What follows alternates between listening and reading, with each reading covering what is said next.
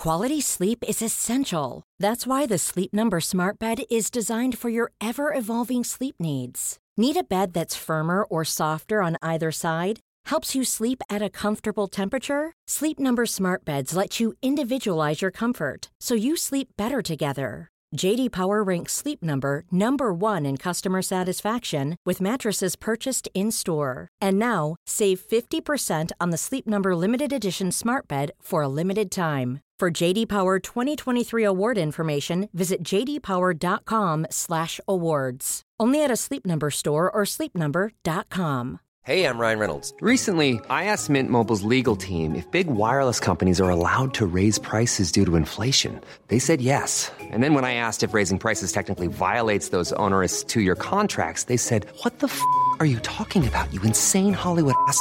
So to recap, we're cutting the price of Mint Unlimited from $30 a month to just $15 a month. Give it a try at mintmobile.com/switch. $45 up front for 3 months plus taxes and fees. Promo rate for new customers for limited time. Unlimited more than 40 gigabytes per month. Slows full terms at mintmobile.com.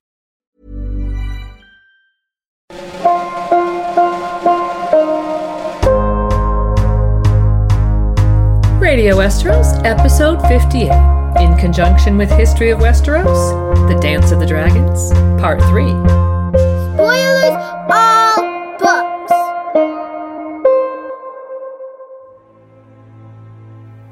His left arm was the worst.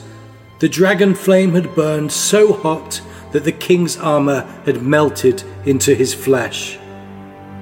A body believed to be Rhaenys Targaryen was later found beside the carcass of her dragon, but it was so blackened that no one could be sure it was her. Beloved daughter of Lady Jocelyn Baratheon and Prince Aemon Targaryen, faithful wife to Lord Corlys Velaryon, mother and grandmother, the queen who never was lived fearlessly and died amidst blood and fire. She was 55 years old. 800 knights and squires and common men lost their lives that day as well. Another 100 perished not long after, when Prince Aemond and Sir Criston Cole took Rook's Rest and put its garrison to death. Lord Staunton's head was carried back to King's Landing and mounted above the old gate, but it was the head of the dragon Meleys, drawn through the city on a cart, that awed the crowds of small folk into silence. Septon Eustace tells us that thousands left King's Landing afterward until the Dowager Queen Alicent ordered the city gates closed and barred. King Aegon II did not die, though his burns brought him such pain that some say he prayed for death. Carried back to King's Landing in a closed litter to hide the extent of his injuries, His Grace did not rise from his bed for the rest of the year. Septons prayed for him, maesters attended him with potions and milk of the poppy, but Aegon slept 9 hours out of every 10, waking only long enough to take some meagre nourishment before he slept again.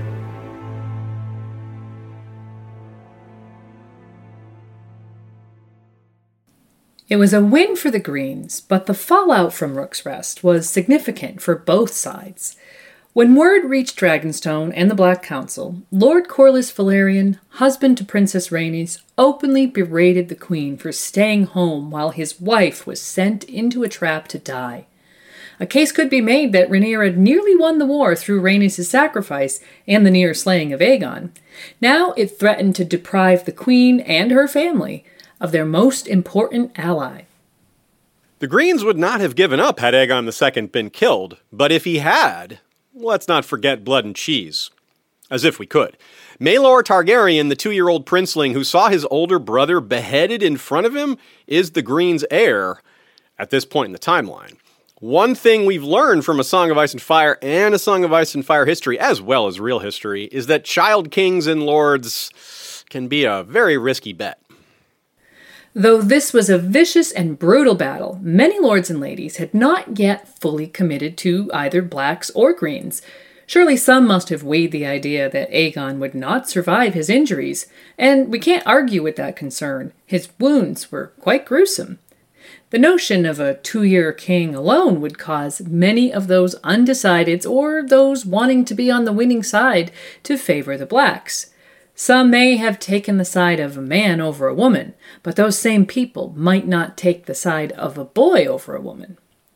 Neither Aegon nor his dragon would play much of a role going forward in terms of armies and battles, given their wounds, so both sides were effectively down a dragon and dragon rider, and while Meleys had been a more dangerous dragon than Sunfire, Aegon was the Greens' crowned king. There were lots of battles to win and lots of castles to take, so losing your king during the first is a terrible exchange, especially if we account for the potential lost support from other houses who hadn't taken sides yet. Even worse if it sends that potential support to the blacks. So it was important for the Greens to continue to show strength in the field. Though Rook's Rest was a Pyrrhic victory, it was a victory, and Meleys' head was a powerful symbol of that win. As we heard in the opening quote there, the small folk of King's Landing were awed to silence when they saw it. It would be the job of Larry Strong and the rest of the Greens' leadership to not allow any rumors of Aegon's death to start or spread. A difficult task since they could not let him show himself. It was time for other Greens to step forward into leadership roles to show that the loss of Aegon and Sunfire could be borne. The typical choice was made then. You must rule the realm now until your brother is strong enough to take the crown again, the king's hand told Prince Aemond. Nor did Sir Criston need to say it twice, writes Eustace. And so, one-eyed Aemond the Kinslayer took up the iron and ruby crown of Aegon the Conqueror. It looks better on me than it ever did on him, the prince proclaimed. Yet, Aemond did not assume the style of king, but named himself only Protector of the Realm and Prince Regent. The typical choice was pretty bad. Aemond will have a huge impact on the realm, but protection is not the word we would choose to describe what he brought to the table. What did we just say about child kings? Well, Aemond was 19 or 20, not a child by Westerosi standards by any means, but he was very much prone to acting like one. In an effort to show that the family had things under control, regardless of whether it was Aegon II or a 2-year-old on the throne, they gave ultimate responsibility to someone who was unable to control himself. But really, they did what all Westerosi families do. They gave responsibilities to the eldest male with martial tendencies. This one happened to have the largest dragon, too, Vhagar. While the dance is surely a stab at the deep flaws of monarchy, George gives a major critique of the brand of nepotism common to the nobility here as well. It isn't just kings and queens that ruin things, it's their families and extended families too. That applies to all walks of life where power and wealth reside, not just where there are crowns in the balance. We will repeatedly see both the blacks and greens squander opportunities and lives and resources by making disastrous choices with regards to leadership decisions, especially when it comes to naming new leaders. Starting with Aemond One-Eye, this episode will see a lot of the wrong people invested with power and responsibility. Sit back and enjoy while they waste it all. Many and more of them aren't good at what they do, but they do make it interesting. Hello and welcome to the third instalment of our Dance of the Dragons series. As Aziz and Lady Gwyn have said, in this episode we'll see more of everything that's come before. More dragons, more deaths, more destruction, and more bad decision making.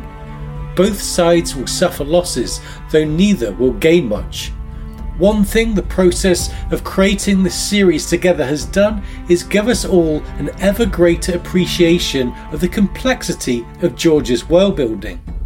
We have much more to come for you on this topic in the future, but for now we hope you enjoy this foray into what is essentially a season of battles for House Targaryen. Before we begin though, we'll take a moment as ever to thank some of our patrons. Thanks to Flaming Lightbringer patron TJ Harrington, Dragon Steel patron Peter, Pale as Milk Glass patrons Daniel, Joel I, first of his name, Kelly, Laura, Sister Winter, Pepper, Multude, and John Wergarian. And thanks as well to the History of Westeros First Sword, Jeff Gnarly the Long Snapper, Dragon Rider Telenis the Talon, King of Gagossos, Rider of Telarius, a red dragon with scales, horns, and talons of midnight black, and Hunter of House Blackcloud, the Stormrunner, King of the Sky, Rider of Hurricanecon, the Windworm, a dragon with scales of brilliant platinum silver, horns, claws, and fangs of pure white, with eyes the color of diamonds of fire.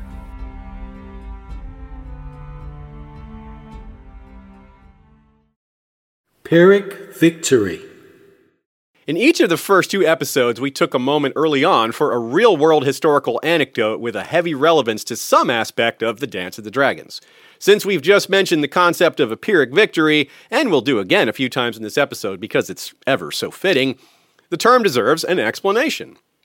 Pyrrhus was a very high-born Greek son to the king of Epirus, but his father died when he was young, and he was driven into exile. His crown and birthright taken from him by another house. Sounds familiar. This was during the era of the Wars of the Diadochi, the succession struggles that followed the death of Alexander the Great.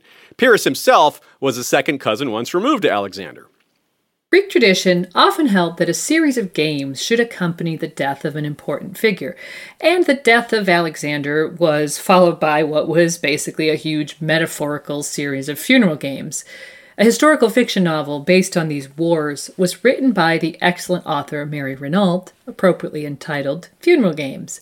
With shifting alliances, intrigue, lots of crowns in the balance, and a ridiculous number of battles fought over Alexander's short-lived conquests, the Wars of the Diadochi were very much a funeral Game of Thrones. And even though Pyrrhus was born during these civil wars, they lasted so long that he eventually fought in them. They were still raging when he came of age. He was at the Great Battle of Ipsus in 301 BC, where 2 armies, individually larger than any ever assembled in Westeros, faced off. Included were perhaps over 1,000 elephants, though no dragons whatsoever. Many of Alexander's former generals, now kings, had joined their strength to fight against the mighty Antigonus One-Eye, who had emerged amidst these wars as the most powerful, and his growing strength threatened to overwhelm them all. No mention of him placing a gemstone, sapphire or otherwise, in place of his missing eye, but I think it'd be cooler if he did. The stakes were seen as thus. If the allies won, they would each keep their respective crowns and return to a state of affairs that featured warring smaller kingdoms. If Antigonus were to win, he could reform most of Alexander's huge empire. Pyrrhus, 18 years old at the time, fought under Antigonus's heir, a formidable man with the excellent name of Demetrius the Besieger. Demetrius was in charge of his father's cavalry and led a successful assault on the enemy cavalry, driving them from the battlefield. Pyrrhus was a sub-commander despite his age and fought extremely well. The plan, it seems, was to then wheel about and assault the enemy infantry from behind, but elephants under Seleucus, one of the allied kings, were apparently deployed in a manner that prevented Demetrius's cavalry from returning to the main battle area. Recall that even in A Song of Ice and Fire, we learned that horses hate the smell of elephants, and here that proved decisive. With his own cavalry held at bay, Antigonus soon enough found his position threatened, his bodyguards pressed, several dying in his defense. History tells us he stubbornly and bravely held out, believing his son would return and turn the tide. To be fair, he had never lost a battle before, but there's a first time for everything, and the 81-year-old, one-eyed giant king was pierced repeatedly by javelins until he fell, and with his death, the battle was over. It appears that Demetrius, in accomplishing an important objective on the battlefield, allowed the enemy to accomplish an even more important objective. It's not worth beating your worst enemy if it costs your king's life. He took their most valuable military asset too far away for it to be of use at the most crucial moment of the battle. But the Battle of Ipsus was itself not a Pyrrhic victory, of course. For Pyrrhus, it wasn't even a victory. Despite the loss, Demetrius the Besieger survived and continued his martial career that certainly included besieging more cities. He was extremely impressed by Pyrrhus's skills as both leader and warrior, and supposedly claimed he'd be the greatest general of his age if he lived. Whether or not Demetrius really said that about Pyrrhus, it did seemingly turn out to be true, and historians maintain that about him to this day. For a time, Pyrrhus helped Demetrius attempt to rebuild his father's empire and the power of the House of Antigonus, but in that they were unsuccessful. As a result, he was eventually given up for hostage as part of a peace treaty. His captor, Ptolemy I Soter, whose armies fought against Antigonus One-Eye and Demetrius the Besieger at Ipsus and elsewhere, decided it would be to his advantage to put this outstanding former enemy commander Pyrrhus back on the throne of Epirus as a check against his rivals in Greece. So, after marrying Ptolemy's stepdaughter, Pyrrhus took an army and quickly took back the throne of Epirus, a kingdom in western Greece, just across the sea from the heel of the boot of Italy. And after a series of wars and campaigns to the east that included fighting against Demetrius the Besieger, Pyrrhus eventually looked west. He became embroiled in a campaign against Rome, appropriately called the Pyrrhic Wars, and it was during this campaign that the term Pyrrhic victory originated. At the Battle of Asculum in 279 AD, Pyrrhus was victorious but lost many men in the process. Further battles saw further victories, but the Romans simply kept replacing their losses with new recruits of similar quality, while Pyrrhus was increasingly unable to do so, despite taking considerably fewer losses. He supposedly said, "If we are victorious in one more battle with the Romans, we shall be utterly ruined." There you have it, the Pyrrhic victory, a win where the value of that victory is exceeded by its cost. A win is empty if you can do nothing with it, though still it is better than losing and dying. Not just these wars against Rome, though. His entire career could be judged similarly. He was a large man, a great warrior and battle commander who genuinely seemed to enjoy war and combat, but he was an unwise king known for overexerting his men and resources and the kingdoms he ruled. In that, he reminds us of Robert Baratheon, but he was also a lot like Robert's currently featured distant ancestor, Daemon Targaryen, restless, always seeking fresh conquests, and picking fights with enemies more powerful than himself that he often won anyways. He was of the house of Aeacus, which claimed descent from Achilles and thus Zeus and other deities in addition to the aforementioned Alexander the Great, whose own heritage boasted similar blood connections to gods and heroes. In a world where lineage is important, the blood of the gods is a similar concept enough to the blood of the dragon, and the blood of the dragon will be of particular importance in this episode. And what's blood without fire? Well, appropriately, the name Pyrrhus means red as in flame-colored, like the red dragon of House Targaryen that the blacks and greens are fighting over.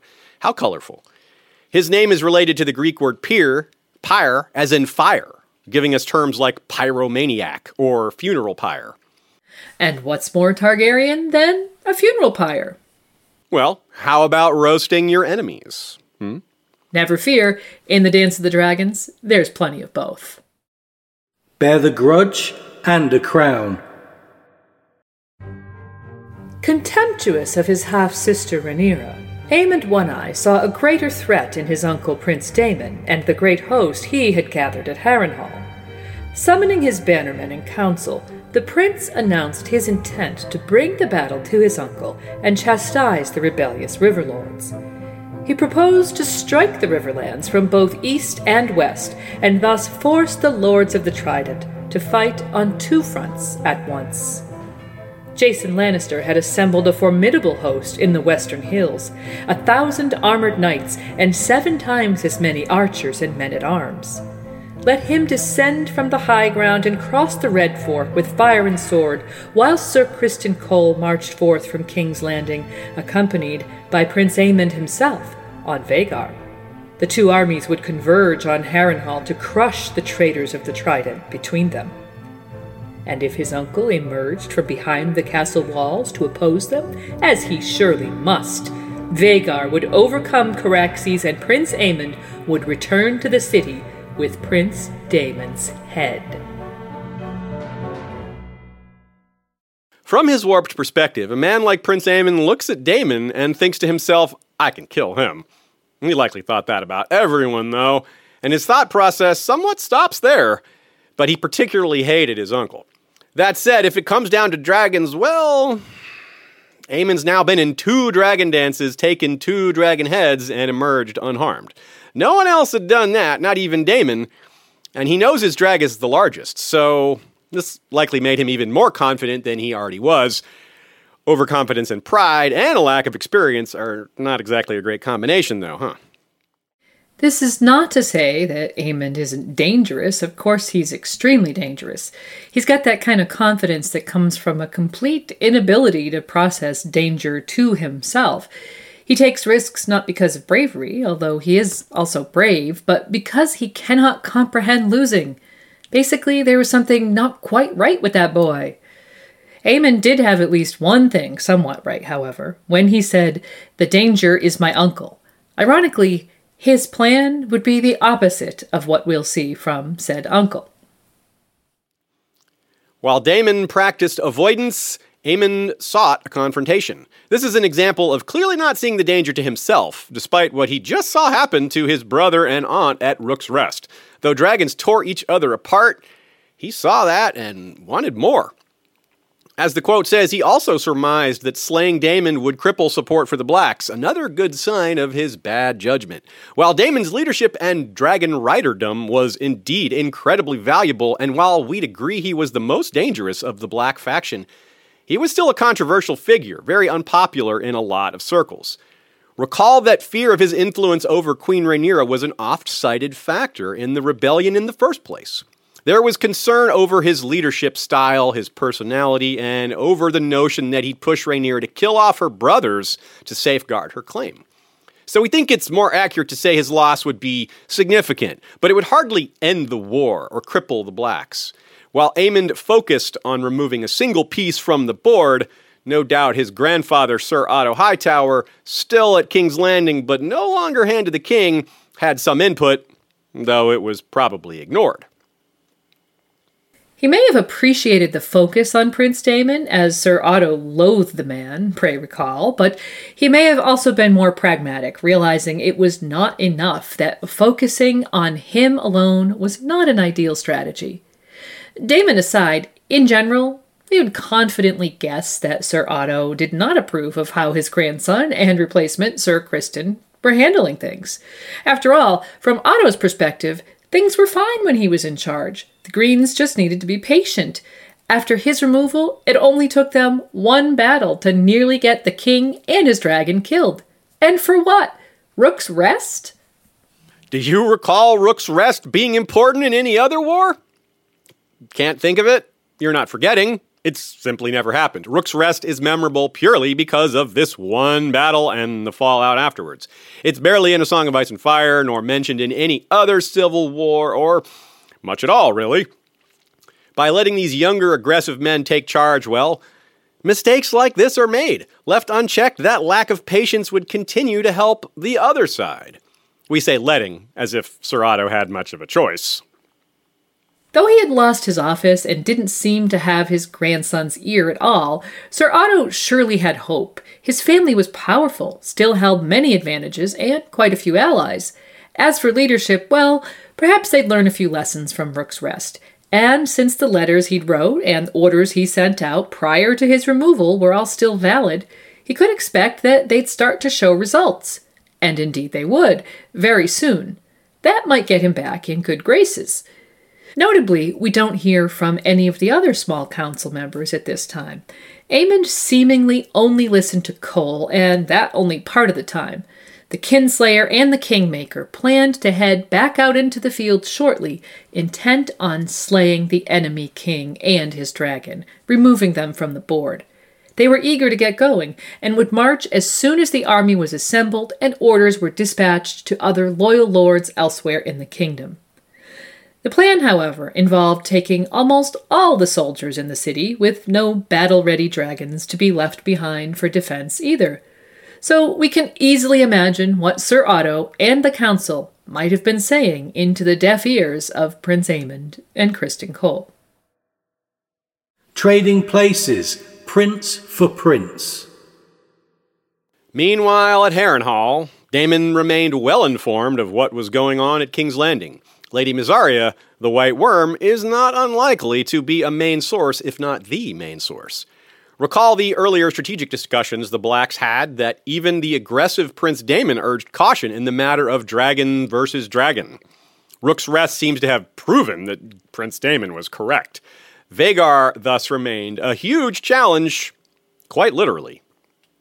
Though the Blacks had more dragons, the sheer size of Vhagar made any kind of direct challenge deadly and uncertain, as Daemon well knew. You could say Prince Daemon was of the opinion that taking on Vhagar and Aemond would be a suicide mission. And with the Blacks ultimately unwilling and perhaps unable to face her, Daemon's strategy will include a bit of avoidance. Attack where Vhagar isn't, and don't get in her way. It makes sense. Why face their most dangerous threat by far, head-on, if you don't have to? Daemon perhaps believed the war could be won without ever facing Vhagar directly, or at least by delaying it until other key objectives could be achieved. Because so much depended on where certain pieces were on the board, we see even more how this is like a chess game of Thrones. Daemon was probably happy that they put Aemond in charge, knowing he's both not bright and over-aggressive. He knew how to take advantage of that. Think of Stannis, pleased at the news that Hostine Frey, whom he dubbed Sir Stupid, was placed in charge of the Frey forces. Stupid leaders can be easily misled or misdirected, and you certainly don't expect them to outthink you. This is not Tywin guessing wrongly that Robb would be rash, because all young boys are rash. Daemon knew Aemond would make rash decisions because they're family. He saw that kid grow up. His knowledge of him is of first hand. So was the knowledge coming through his spy network, as he apparently learned of the Green's March about as soon as it happened. So with the news that Vhagar and Aemond and Cole were on the march to Harrenhal, they abandoned it in clever fashion. As the quote told us, Aemond's goal was to trap the Riverlords between them. As he approached from the east, the army under Jason Lannister would come from the west. But instead, the army of Riverlords marched toward the west to meet the Westerlords before they could join forces with Cole and the Prince with the Sapphire Eye and the largest dragon in Westeros. Daemon would not be with the Riverlords, though. Rather, his plan was to swing wide around the direct route that Aemond was taking from King's Landing. Just himself and Caraxes, headed for King's Landing, just a man and his dragon. However, he did send out a murder of ravens from Harrenhal before his departure, in addition to any orders he gave the Riverlords. Clearly, he had other plans. Harrenhal was given up by the Blacks, though the Strong still held it. They had no defense against Vhagar. So in a short span of days, Prince Daemon and Prince Aemond would be trading places. But while Aemond was staying with the army and thus moving at their pace, Daemon separated from the Riverlords. It is said the Green Army took 19 days to reach Harrenhal. A straight shot on Dragonback would be considerably faster, perhaps only a single day. But as we're told, he took a circuitous route to avoid bumping into Aemond. Still, this would only be a few days total. Regardless of the exact number, the point is, Daemon got to King's Landing well before Aemond and Cole got to Harrenhal, and that would prove to be crucial. And learn to fly again. While King Aegon had been brought by litter back to his bed in King's Landing to begin his long recuperation after Rook's Rest, his dragon, Sunfire the Golden, needed more of the same, but there are a dearth of good transportation options for a wounded dragon. In fact, there isn't much that can be done at all with a wounded dragon, except feed it and hope for the best. To that end, when Criston Cole left a garrison at Rook's Rest, he also left a small contingent of guards for the dragon, whose duties mostly consisted of keeping away trespassers and providing him with sheep for nourishment. Given the garrison was small and the number of men assigned to the dragon also small, this was a golden opportunity. Lord Wallace Mooton led a force out of Maidenpool to join with Crabs and Bruins from Claw Point and Celtigars from Claw Isle to retake the castle of Rook's Rest. While Lord Mooten's men were able to easily retake it, it soon became clear what their true objective was. Lord Mooten and a cohort of his bravest men headed into the Field of Ashes, where the dragon had lain since the fierce battle in which he was wounded, with the objective of destroying Sunfire once and for all. It's worth considering whether this mission was part of Prince Daemon's plan that was put into action from Harrenhal via that murder of ravens he sent when he received word that Aemon was marching. It was likely known that Sunfire's wing had been damaged in the battle with Meleys, and it would soon become clear that Lord Mooten expected to find a dragon that was close to death. Even so, Daemon was a canny commander and experienced with dragons. If retaking Rook's Rest was Daemon's plan, we're skeptical that he had knights on horseback sent to slay a wounded dragon. As it happened, when Lord Mooten and his men came upon the dragon, it was sleeping, surrounded by the bones of countless sheep. The sounds of the conflict between his guards and Lord Mooten's men soon roused him, though, and then it became obvious that even a dragon who cannot fly is a formidable opponent. It was reminiscent of the silver-scaled Meraxes at the Battle of the Last Storm, which saw the end of the Durrandons. She had been unable to fly or use her flames effectively due to lashing rain, but she slew many knights with tail and claw and fang. It was similar in this case.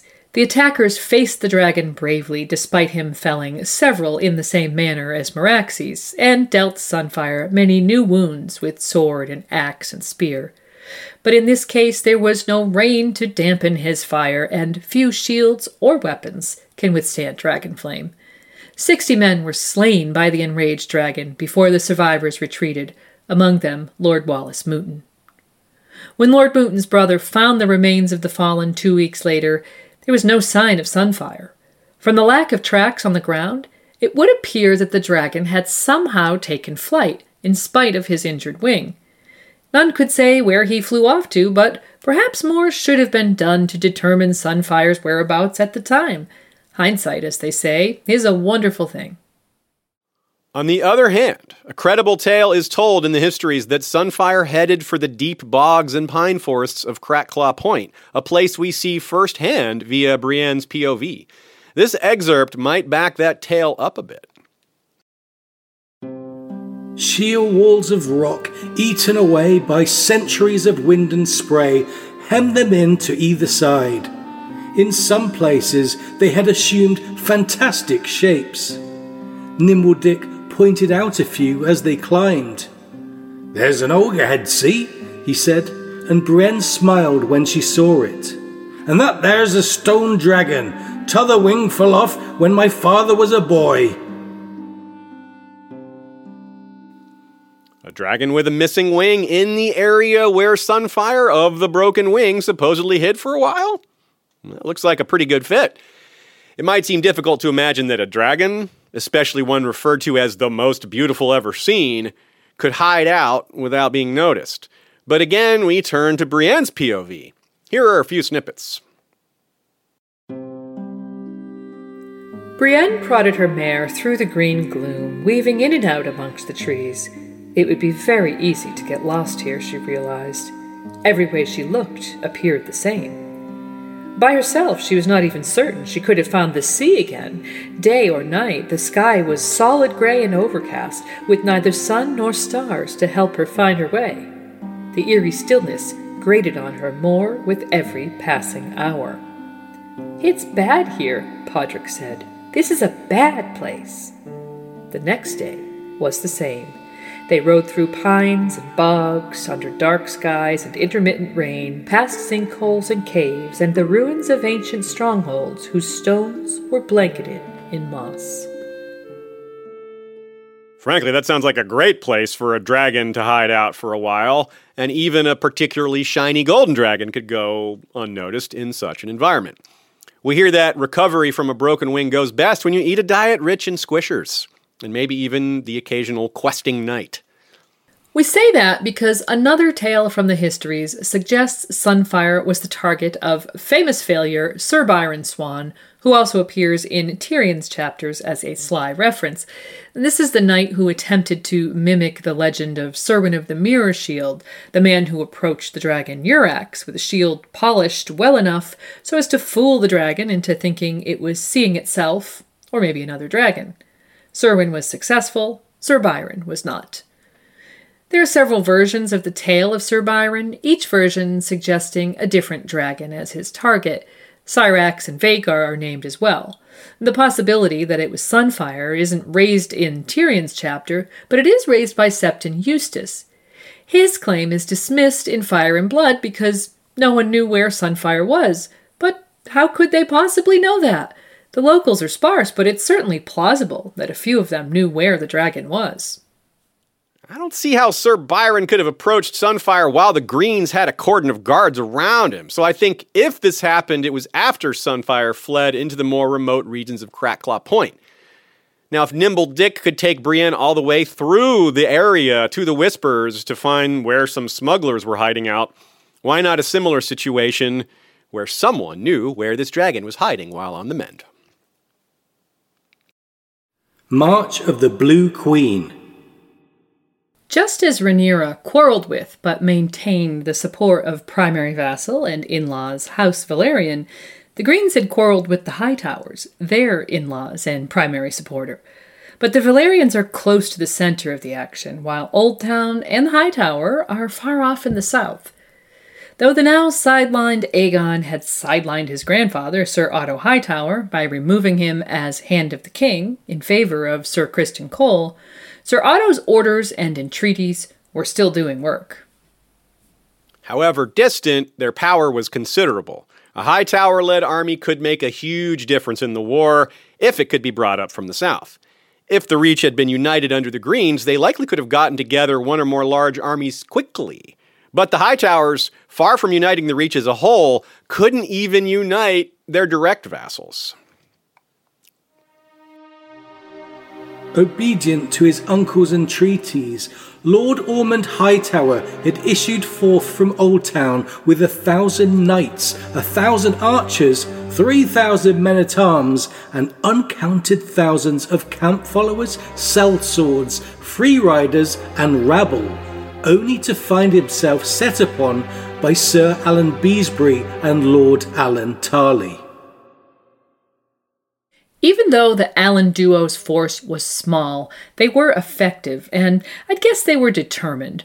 Sir Alan Beesbury would likely be fighting to avenge Lord Lyman Beesbury. If you recall, he was the venerable Master of Coin the Greens disposed of upon Viserys' death because he wouldn't go along with their coup. Well, that was Alan's grandfather. The most popular version of that story tells us Sir Criston killed Lord Lyman, but another version says Lord Lyman died in the dungeons after being sent there by Sir Otto. This is significant because, if true, it means that Sir Otto is responsible for the death of one of his family's vassal lords. The core of the vassal-lord relationship structure, in simple terms, is protection in exchange for service. Imprisoning and killing a respected vassal is no doubt a violation of those terms. The idea for all this came from the Hightowers, too. Let's recall, Aegon II had to be convinced initially by them and Sir Criston Cole. It's pretty hard to find a version of this story where House Beesbury hasn't been severely mistreated.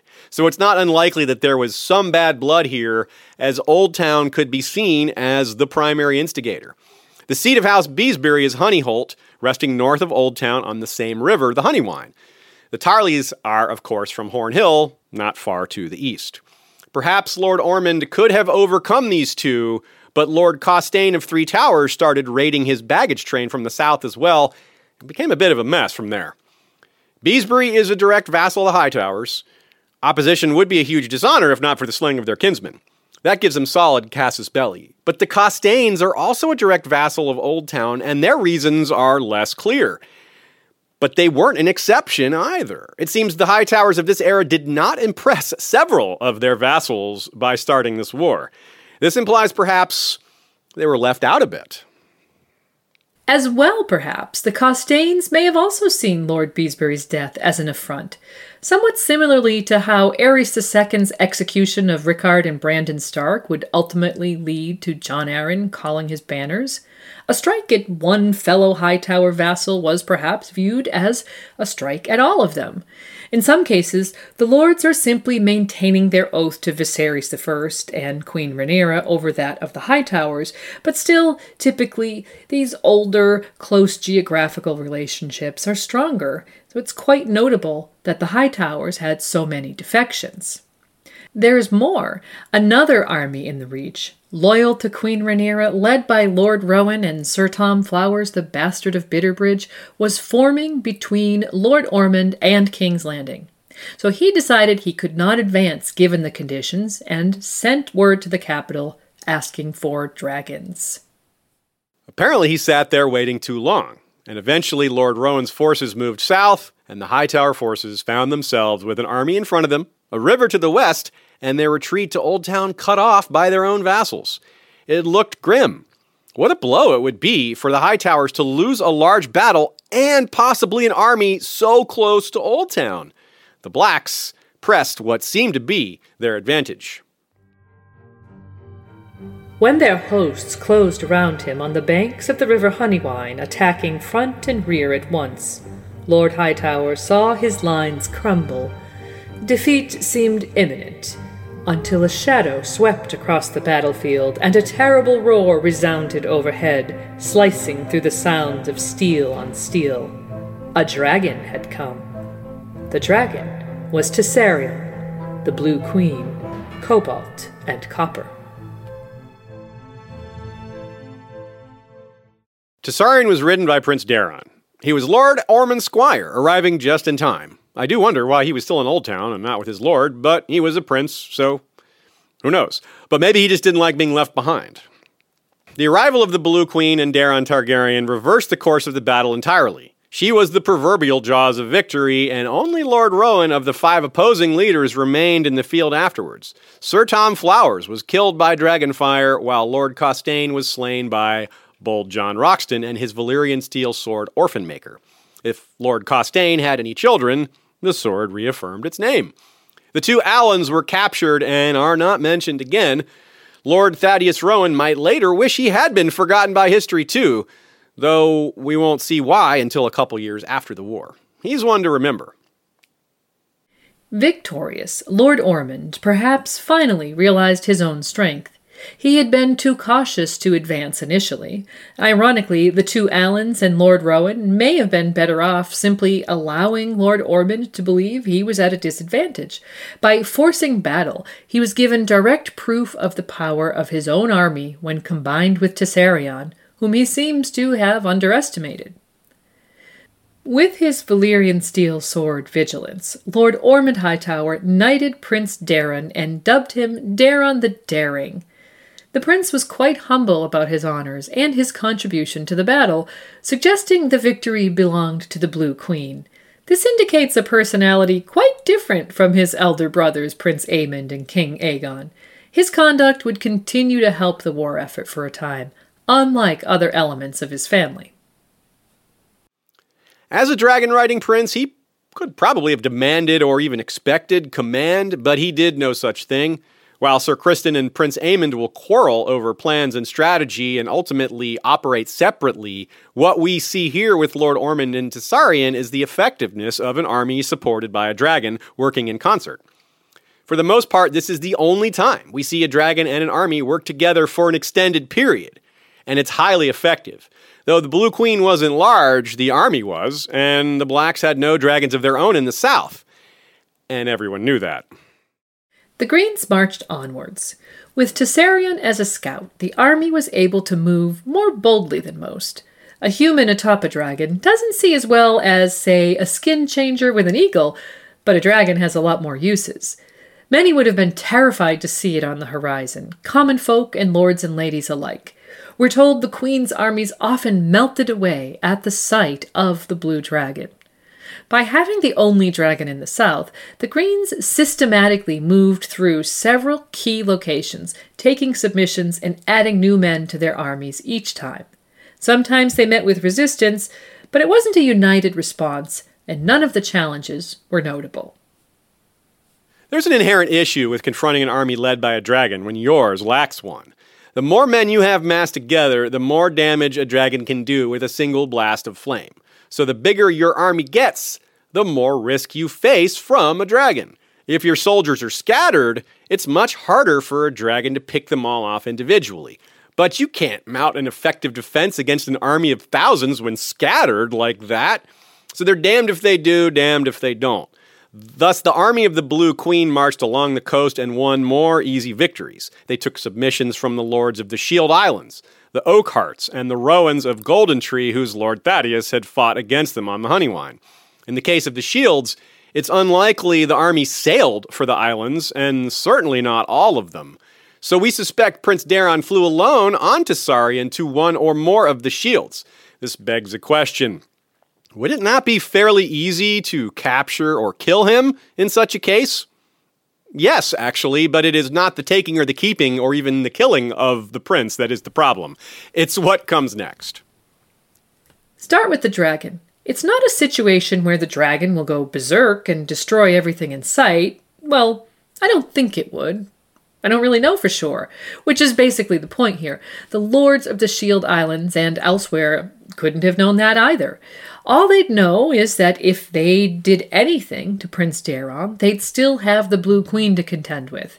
If they're lucky, maybe the dragon flies away, but maybe she gets angry waiting for her master to return, or maybe she decides she likes your island or your castle. She is a queen after all.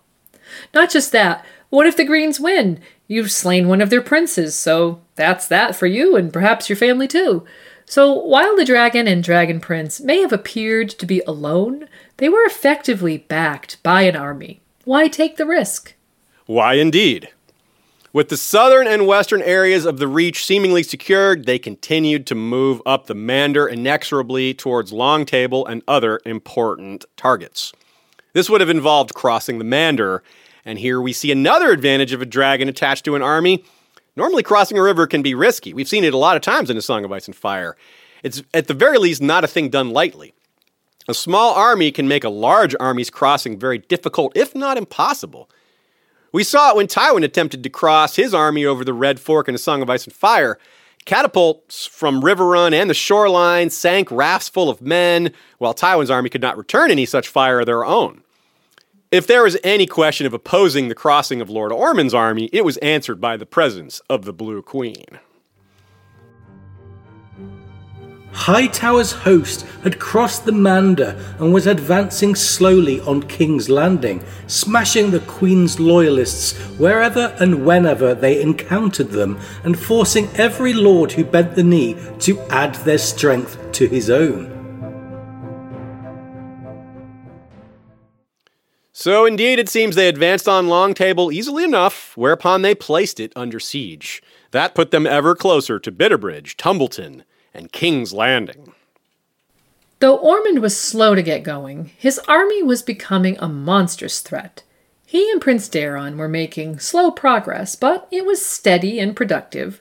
Rather than destroying everything in their path, they were adding those they beat to their own strength. Instead of sowing seeds of future rebellion or driving houses into the hands of the blacks, they treated the defeated with honor.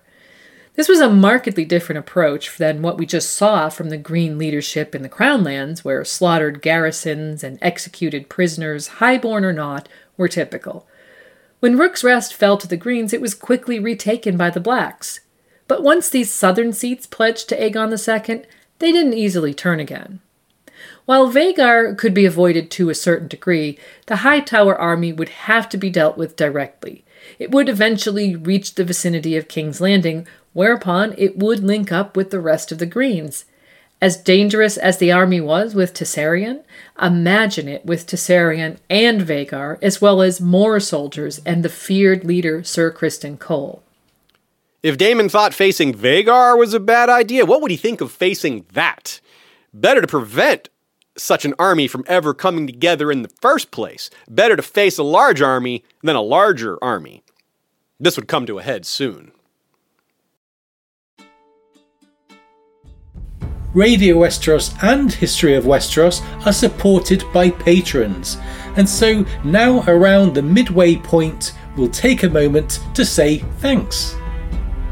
Thanks to Radio Westeros Valyrian Steel patrons Aerodo, Aileen, Akiva of House Hunt, Oxheart, Amber, Hortense of Ashai, B-Word, the Queen Beyond the Wall, Blythe Spirit, Catherine, Chris K, Christian, Margie the Mage, David, Dean, Dibbles and Bits, Drew, Eliana Targaryen, Sir Source Delica, Lord Sosa and his faithful canine companion Theoden, Jill, John H., J.M., Herbert Westeros, the Miskatonic Maester, Jonaa of House Eco, Casey, Lady of the Frostfangs, Lady Silverwing, Infandaris, the Unspeakable Terror, Lady Steelwind, Sharon of Littlefield, Boss, the Sothorian, Sammy, Scotty, Tim, and Lady Direliz of Castle Naki, the Alpha Patron. And thanks as well to the History of Westeros Queen of Love and Beauty patrons. From the depths of Flea Bottom, Lord Ken of House Hammer has declared for Queen Carrie, Fire of the North, who recovered Dark Sister from beyond the wall. A laurel of glory in the name of love to Bud of House Beresford, Knight of Tolkien and Arbiter of Scotch, from Sandy the Dragon, Blood of Queen Daenerys, and Lady of Jameson. In the History of Westeros Blood Riders, Koholkoi, called Sunpiercer, wielder of a dragonbone bow. Kokavo the Tamer, wielder of the Wildfire Whip, Gehenna. In the History of Westeros Northern Champions, Jay Wilson, Winter's King, Lord of the First Men, Lady Air Ardros, Mother of Wolves, wielder of the Valyrian Steel Claymore, Manticore, Jake Snow, a.k.a. Jacob Ice-Eyes, the Bastard of the Last River, Lord Darren of House Rambler, The Last Hunt is Ceaseless, Lady Bobby of House Mitchell, Gandalf the White, Lord of House Seamorn, Shari of Skane, last of the Long Night archaeologist and wielder of untested hypothesis, a Valyrian steel trowel with a dragonbone handle. Lady Nicole of House Anime, the small can be powerful, captain of Sweet Camellia. And Adelard the Wanderer, wielder of the Valyrian steel axe, Frostfall. Ryan Reynolds here from Mint Mobile. With the price of just about everything going up during inflation, we thought we'd bring our prices down. So to help us, we brought in a reverse auctioneer, which is apparently a thing. Mint Mobile Unlimited Premium Wireless. How to get 30, 30, bit to get 30, bit to get 20, 20, 20, bit to get 20, 20, bit to get 15, 15, 15, 15, just $15 a month? Sold! Give it a try at mintmobile.com/switch. $45 up front for 3 months plus taxes and fees. Promo rate for new customers for limited time. Unlimited more than 40 gigabytes per month. Slows full terms at mintmobile.com. Ever catch yourself eating the same flavorless dinner 3 days in a row? Dreaming of something better? Well, HelloFresh is your guilt-free dream come true, baby. It's me, Keke Palmer. Let's wake up those taste buds with hot, juicy pecan-crusted chicken or garlic butter shrimp scampi. Hello Fresh. Stop dreaming of all the delicious possibilities and dig in at HelloFresh.com. Let's get this dinner party started.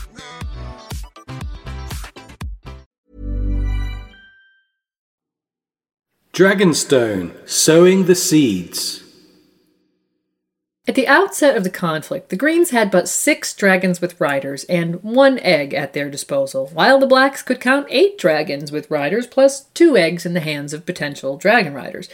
In addition, the Blacks enjoyed the benefit of holding Dragonstone, which held a wealth of dragons' eggs, and was also home to 6 riderless dragons. The so-called tame dragons, Vermithor, Silverwing, and Seasmoke, who had made their lairs there since the deaths of their riders, King Jaehaerys, Queen Alysanne, and Laenor Velaryon, respectively, and 3 wild dragons that had never been ridden, Grey Ghost, Sheepstealer, and the Cannibal. Following the Blood and Cheese incident, in which one of the Greens' riders was murdered and 2 others effectively traumatized to the point they could no longer be considered as assets, and the wounding of both Sunfire the Golden and his rider at Rook's Rest, and considering the deaths of 2 of their own dragons, Lucerys' Arax and Rhaenys' Meleys, the Blacks now thought to neutralize the strength of the Greens' remaining dragons, which were essentially now only the young dragon Tessarion, ridden by Prince Daeron, who was coming up slowly from the south, and Aemond One-Eye's mighty Vhagar. They would do this by capitalizing on their advantage in riderless dragons. Those 6 riderless dragons would give the Blacks an apparently insurmountable advantage in the air. And to that end, Not long after the defeat at Rook's Rest, Jacaerys, Prince of Dragonstone, set about organizing the search for riders. A promising young man of nearly 15 years himself, Jacaerys, as Rhaenyra's eldest son, followed up on the apparent success of his mission to the Vale and the North, and he began to come to the fore. With his mother grief-stricken over the loss of Lucerys and Prince Daemon still in the Riverlands, it fell to Jace during those days to fulfill the terms of his promises to Lady Jane Eyre in the Vale and to take steps to ensure the safety of his younger brothers. It was also he who soothed the anger and grief of his grandfather, the Sea Snake, over the loss of his wife, Princess Rhaenys, by naming him Hand of the Queen. Lord Corlys is a rare good choice for leadership amidst so many bad leaders in the dance. And it was Prince Jacaerys and Lord Corlys who began making plans for the Blacks' attack on King's Landing, where they hoped to take out the Greens' most significant force multiplier, Aemond's Vhagar, by virtue of superior numbers. Jace reasoned that if Vermax, Syrax, and Caraxes were to descend on King's Landing, even that hoary old bitch would be unable to withstand them. Contrast this with Prince Daemon's innate caution in the matter of dragons, Vhagar specifically. Jace may have been promising, but he was still very young and inexperienced in dragon versus dragon warfare. That wasn't an experience many people had, to be fair. Really, only his uncle, Aemon One-Eye. But Daemon knew enough about dragons and warfare individually to know what a fight with Vhagar would mean. Jace was clearly guilty of over-optimism, but he was also easily convinced that even more dragons would be better for the Blacks, and so to that end, the Blacks turned to the population of Dragonstone, seeking riders, allegedly at the urging of Mushroom, who, by his own report, told the prince to look for dragon riders under the sheets and in the woodpiles, wherever you Targaryens spilled your silver seed. Could not be denied that the Targaryens had held sway over the rocky island for more than 200 years, and during that time there had been no small amount of mingling between Targaryen men and the wives and daughters of the peasants and fisherfolk of Dragonstone. In fact, Gyldayn notes that prior to the reign of Jaehaerys and Alysanne, quote, the ancient rite of the first night had been invoked mayhaps more oft on Dragonstone than anywhere else in the Seven Kingdoms. And he goes on to say that the children resulting from those and other unions were by and large honored with gifts and esteem. They were said to be born of dragon seed and eventually called seeds for short. And so Prince Jacaerys announced that any man who could master one of the 6 riderless dragons would be granted lands and riches, knighted, and have their children ennobled. While the declaration that any such would also have the honor of riding into battle along Jacaerys might seem more pretentious than rewarding, there was no shortage of men who answered the call. In what became known as the Sowing of the Seeds, or simply the Red Sowing, more than 16 men would lose their lives, with another 50 wounded or maimed, in the effort to seat riders on those 6 dragons. Among those who died were the Lord Commander of Rhaenyra's Queensguard, Steffon Darklyn, whose attempts to mount Seasmoke were met with flame, and Lord Gorman Massey, who met the same fate when he approached Vermithor. Many others died attempting to approach the wild dragons before the season of Fire and Blood at last ended, with all 3 of the tamed dragons being claimed, and, almost improbably, one of the wild ones as well. And who were these riders who would soon enter the fray as dragon seeds? The pair who had claimed the famed mounts of the Old King and Good Queen Alysanne, Vermithor and Silverwing, were, like most of the seeds, natives of Dragonstone. A blacksmith's bastard known as Hugh Hammer mounted Vermithor, while a man-at-arms called Ulf the White, for his silvery hair, claimed Silverwing. Both were knighted as promised, though the question of grants of lands and titles would be deferred. The third seed was more fortunate. The young Adam of Hull claimed Laenor Valyrian's dragon Seasmoke for his own, a highly appropriate choice since his mother Merilda, also known as Mouse, the daughter of a shipwright from Hull on Driftmark, came forward with Adam and his younger brother Alan at the call for seeds and claimed they were the bastard children of the late Laenor Valyrian, sired around the time of his marriage to Rhaenyra. Both boys had silver hair and purple eyes, and had spent much of their young lives at sea with their mother. But given the persistent rumors of Laenor's sexuality, many doubted the tale that he was their father. Lord Corlys, however, seemed to accept it at face value, and it was he who brought the boys to Rhaenyra to participate in the sowing, and later asked the queen to legitimize them so that he could make young Addam his heir. That she assented so readily might seem to be a bit strange, since her own sons were at least nominally also Laenor's sons, and she could have just as easily demanded that the youngest of her Valyrian sons, Joffrey, be named heir to Driftmark. Did Rhaenyra unconsciously tip her hand with regard to the parentage of her 3 eldest children? It's a good question. Or did she perhaps know what many others on Dragonstone suspected, that the 2 young men were in fact the sons of the Sea Snake himself, now revealed as Valyrians due to the death of Princess Rhaenys, who would surely have objected to accepting her husband's byblows into the family? While both Addam and his brother Alan were duly legitimized and made lawful heirs of Lord Corlys, no one ever confirmed the actual facts of their parentage. In favor of Laenor being their father, we have the fact that when the boys were sired, Lord Corlys was over 60 years old, nearly 4 times the age of Merilda of Hull, while Laenor was a youth of about 20. That can hardly be seen as corroboration, though, and so perhaps more to the point is the fact that there were no recorded dragon riders in House Velaryon until Laena and Laenor, who had a dragon-riding Targaryen mother. But Velaryons and Targaryens had been intermarrying for centuries, so it seems likely that even Corlys must have had some amount, no matter how small, of actual Targaryen, not just Valyrian, blood. And we also have to agree that a preference for men at the time of his marriage to Rhaenyra doesn't mean Laenor didn't also like women or didn't like women at some point. The two aren't mutually exclusive, after all. And we have the case of Renly Baratheon, who most would agree was able to consummate his marriage to Margaery Tyrell in spite of his ongoing relationship with her brother. That Laenor is noted to have always preferred the company of boys and squires may not rule out his father encouraging him to sow his oats among the shipyards of Hull, or him realizing the importance of it himself. Nonetheless, since it's Mushroom who most stridently insists that the Sea Snake was the boy's father, and since it was the Sea Snake himself who petitioned for their legitimacy, we have to give a large amount of credence to that interpretation. And so, while Hugh and Ulf had to wait for their lands and castles, Addam Valyrian's future seemed assured. That his brother Alan, having failed in his own attempt to claim the wild dragon Sheepstealer, was similarly honored, just might have rankled with Hugh and Ulf, though for now they had all the appearance of being loyal vassals. And speaking of Sheepstealer, it was this wild dragon, an ugly mud-brown creature hatched in the old king's youth, who, of the 3 wild dragons, at last accepted a rider. The winner of the prize was a young girl noted to be just as brown as the dragon, the daughter of a, quote, dockside whore, who was called Nettles, or Nettie. While her uncertain birth is noted by maesters, based on later events, there are many who believe that Nettles was in fact the daughter of Prince Daemon Targaryen.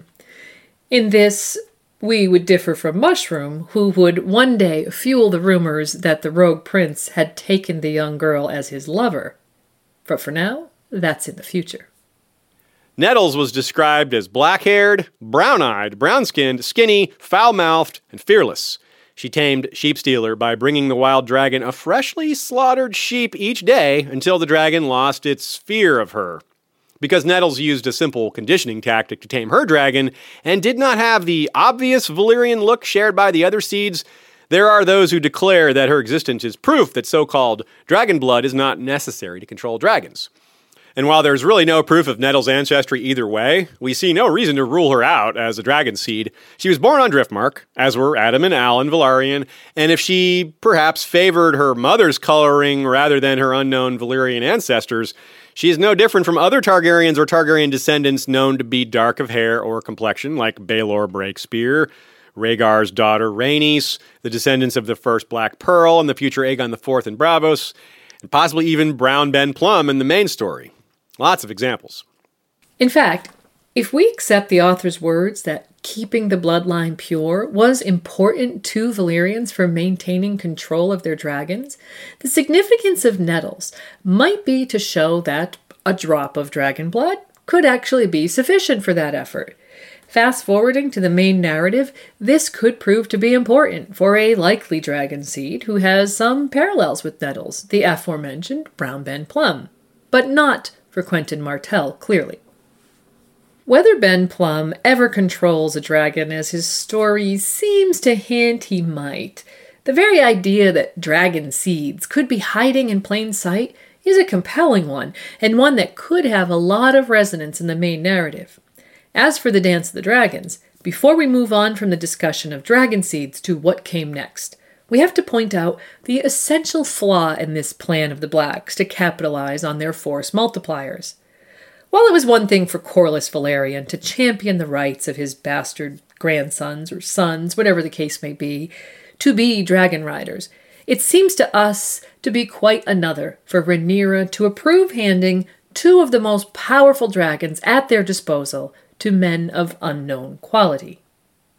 And we're not talking about the quality of their birth, but of their characters. The dangers inherent in handing nuclear weapons over to men whose characters were completely untried cannot be overstated. And if it sounds like we're prophesying that this would turn out to be a bad idea when we say, "What was Rhaenyra thinking?" well, that's no accident at all. In the end, the sowing yielded 4 new dragon riders for the Blacks. At the same time, Jacaerys, as mentioned, had made the decision to send his 3 younger brothers away from Dragonstone, ostensibly for their own safety. 11-year-old Joffrey was sent to the Vale with his dragon Taraxes and his cousin Rhaena Targaryen, in fulfillment of Jace's promise to the Maiden of the Vale to defend her lands with the dragon. Betrothed to the daughter of Lord Desmond Manderly, another of Jace's promise made on his diplomatic mission to the north, Joffrey wasn't happy about being sent away from the action, but his elder brother promised he was going as a defender. Rhaena of Pentos brought 3 dragon eggs along with her, hoping that one would hatch so that she could join the ranks of her family's dragon riders. Rhaenyra's 2 younger sons, Aegon and Viserys, her children with Daemon, were 9 and 7 years old respectively, and Jace decided they would be safest in Essos. Through Prince Daemon's contacts in Pentos, he made arrangements to have the 2 boys fostered by the Prince of Pentos, until their mother should secure her throne, and they set out with Aegon's dragon Stormcloud and Viserys' egg aboard a cog called Gay Abandon, with 7 Velaryon warships as escort. Now only 2 of Rhaenyra's and Daemon's brood remained on Dragonstone, Jacaerys himself and his stepsister and cousin Baela, to whom he had been betrothed since she was a year old. Baela took after her father, Prince Daemon, in many things, and the fierce young woman declared her desire to be married quickly to Jacaerys and to ride into battle beside him astride Moondancer, though she had yet to actually mount the young dragon. This was not to be, however, for as it happened, a new crisis quickly blossomed for the Blacks on Dragonstone. In the previous installment of this series, we talked about Sir Otto Hightower's campaign of quills and ravens. While the slow pace of those diplomatic efforts had frustrated his grandson Aegon, leading to Sir Otto being replaced as Hand by Criston Cole, as the year drew to a close and Jace began to plan his assault on King's Landing, those letters at last bore the bitter fruit that we mentioned in that episode. The kingdom of the 3 daughters, Myr, Lys, and Tyrosh, had finally taken the offer of Aegon's former hand into consideration, and had launched a fleet of more than 90 warships with the express intent of clearing the gullet of Valyrian warships and reopening King's Landing to trade, to which they had been promised exclusive rights. Gay Abandon and her escort unknowingly sailed directly into this fleet. The 7 warships were sunk or captured, as was Gay Abandon. The Blacks on Dragonstone only received word of the invading fleet when young Prince Aegon arrived, quote, desperately clinging to the neck of his dragon, Stormcloud. Mushroom would relate that the boy was white with terror, shaking like a leaf, and stinking of piss.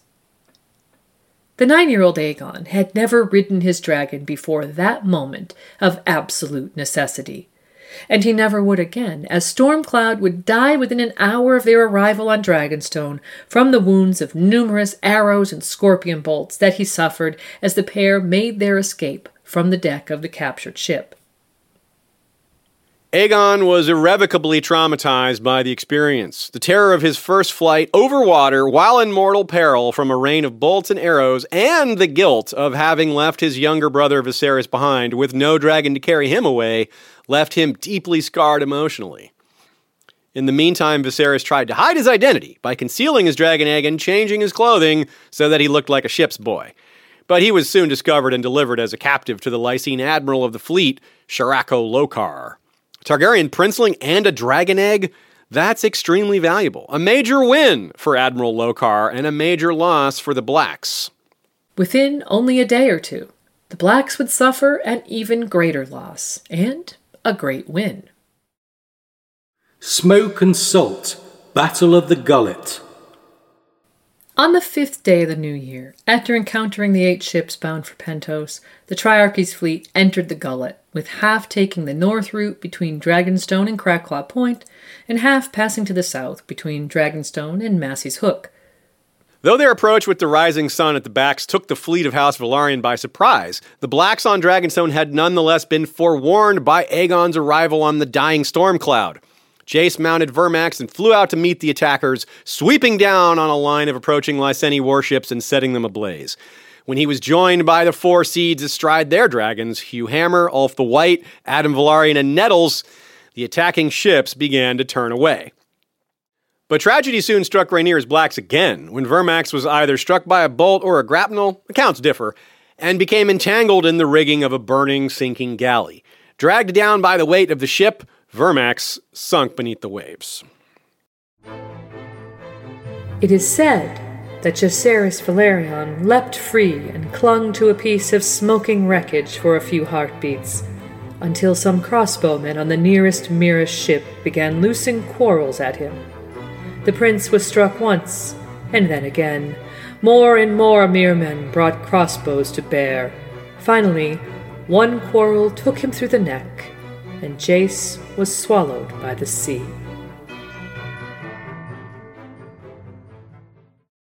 The battle continued to rage for the rest of the day and night. Spicetown on Driftmark was brutally sacked, and Lord Corlys's high tide put to the torch. All of Lord Velaryon's treasures and many of his retainers were lost. The town would never be rebuilt, and the Velaryons returned thereafter to their ancestral seat at Castle Driftmark instead. In the end, only 28 of the Triarchy's 90 ships would sail back to Essos. The predominance of Lyseni ships among their number led to the disgrace of the Lyseni admiral and the eventual crumbling of the alliance of the 3 daughters. The disgraced admiral would quietly sell his prize captive to Magister Bembaro Bezen of Lys for his weight in gold and the promise of support. In the meantime, Prince Viserys was presumed dead by all in Westeros, and Magister Bezen, no doubt looking to capitalize on his prize one day in the future, did nothing to disabuse the boy's family of that notion. While the battle in the Gullet was ultimately considered a victory for the Blacks, who drove off the invading fleet, it is reckoned as one of the bloodiest sea battles in history. Corlys Velaryon, in its aftermath, is known to have said, "If this be victory, I pray I never win another."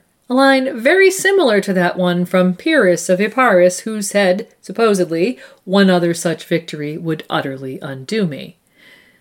The incredible cost paid by the Blacks in terms of their naval superiority and the loss of resources of the fabulously wealthy House Velaryon paled in comparison to the human cost. The death of Jacaerys, just as he was coming into his own as a prince and leader of men, the emotional toll upon his brother Aegon, and the loss of Prince Viserys to an unknown fate. If Rook's Rest was a Pyrrhic victory for the Greens, then surely the Battle of the Gullet was a Pyrrhic victory for the Blacks. It was a watershed moment. Following the loss of Lucerys, Rhaenyra had seemed broken. The death of her eldest son and heir affected her differently, and she seemed to be left with nothing but hatred in her mind. Still possessed of more dragons than her half-brother, her grace now resolved to use them, no matter the cost.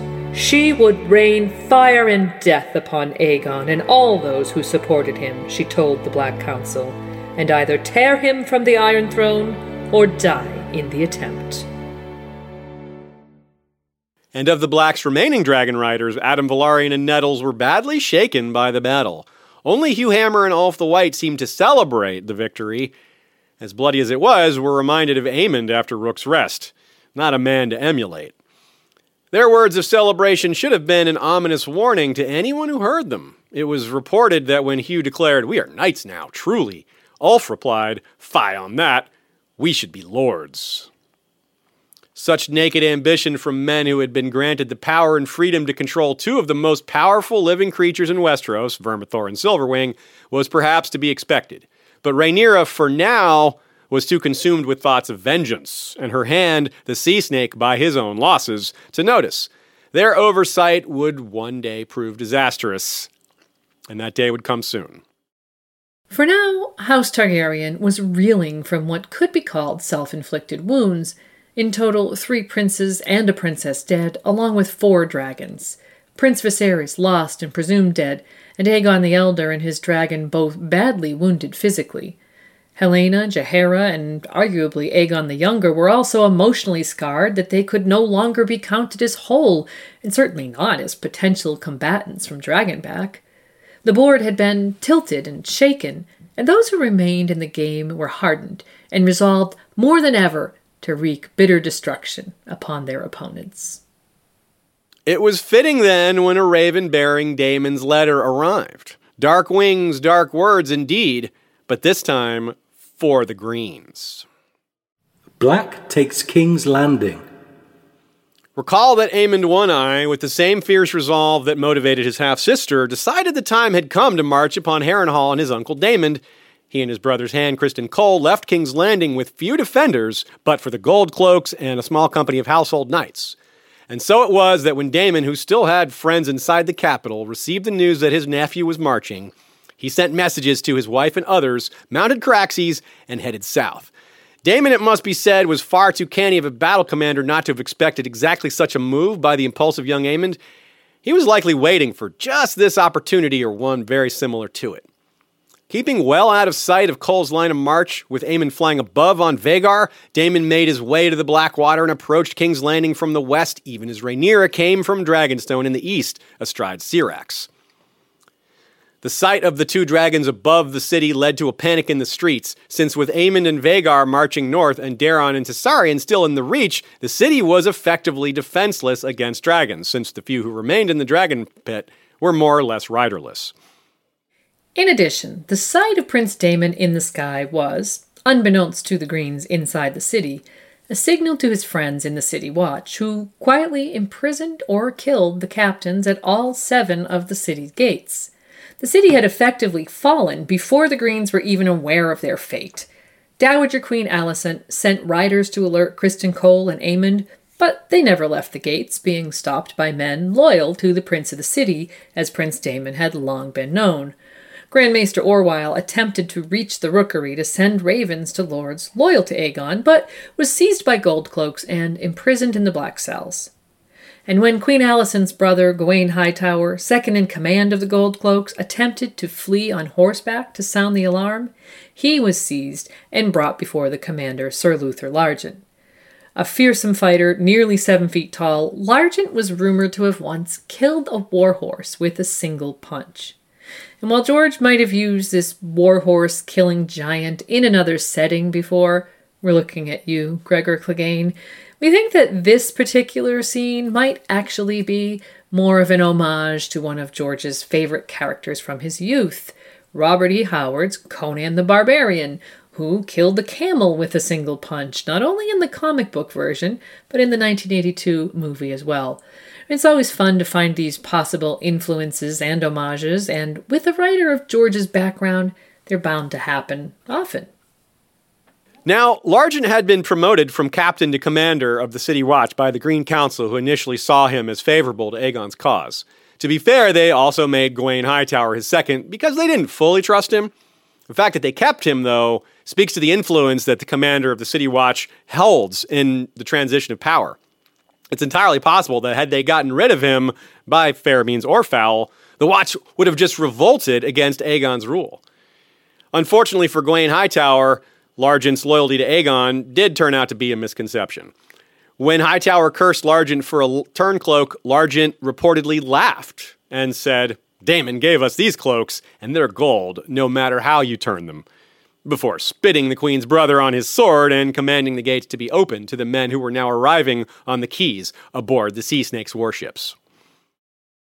With Rhaenyra's soldiers pouring into the city from 6 of the 7 gates, a small force of loyal Hightower knights and men-at-arms held out for around 8 hours at the river gate, the final blow fell when 4 more dragons appeared in the sky above the city.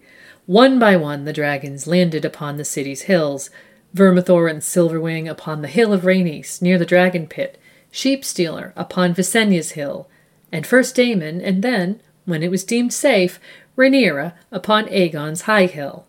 Adam Valerian continued to patrol the city walls from the sky on sea smoke. Imagine the terror of the people within the city. Many fled out the open gates, seeking safety in the open country. Still others dug pits and tunnels to hide in. And we're told a lot of these tunnels and hidden cellars still exist in King's Landing now, and they're probably where the wildfire stashes were left by Aerys's pyromancers. It'll be a huge irony if these shelters from fire turn out to be the source of bigger fire in the future. Clearly, a majority of people expected the city to burn. Riots broke out in Flea Bottom, and looters began to rampage through the city streets. At the Red Keep, Queen Alicent emerged from Maegor's holdfast accompanied by her father, Sir Tywin Lannister, and Lord Jasper Wilde. When she suggested negotiations or even a council to decide the outcome, Rhaenyra bluntly laid out her choice: yield or burn. Alicent yielded, but not without making a final dig at her stepdaughter. The city is yours, princess, but you will not hold it long. The rats play when the cat is gone. But my son Aemond will return with fire and blood. With regards to the first statement, Alicent might be called somewhat prophetic. As to the second, time would prove that she was somewhat overconfident. It's a fitting parallel to our opening historical example, where Demetrius, son of one-eyed Antigonus, is similar to one-eyed Aemond, having left his father improperly defended, just as Alicent was similarly unprotected here. Alicent and Antigonus both expected their sons to come to the rescue, but they did not. In the moment, Rhaenyra's men swept into Maegor's and found Aegon's wife, Helaena, locked in her chamber. But who they didn't find was of far greater importance. Aegon himself, last known to be in his bed recovering from the injuries he sustained at Rook's Rest under the influence of milk with a poppy, was gone. So too were his children, 6-year-old Jaehaera and 2-year-old Maelor, along with 2 knights of the Kingsguard, Sir Willis Fell and Sir Rickard Thorne. None could or would say where they had gone. Also missing was Lord Larys Strong, Aegon's master of whisperers, who, like the good spy he was, knew all of the secret ways in and out of the city. Just where the missing had gone would not become known for weeks, or in some cases months, but Rhaenyra's most pressing concern at the moment was securing the city. To that end, she ascended the Iron Throne and declared she would sit in her father's seat while every man and woman inside the Red Keep was brought before her and knelt to beg forgiveness and swear their fealty. Still wearing her armor, she sat throughout the night, hearing the words of her subjects. It was after dawn when Prince Daemon escorted her from the throne room, and Septon Eustace asserts that the Iron Throne, inanimate object that it was, seemed to agree with Queen Alicent. As her lord husband, Prince Daemon, escorted her from the hall, cuts were seen upon her grace's legs and the palm of her left hand.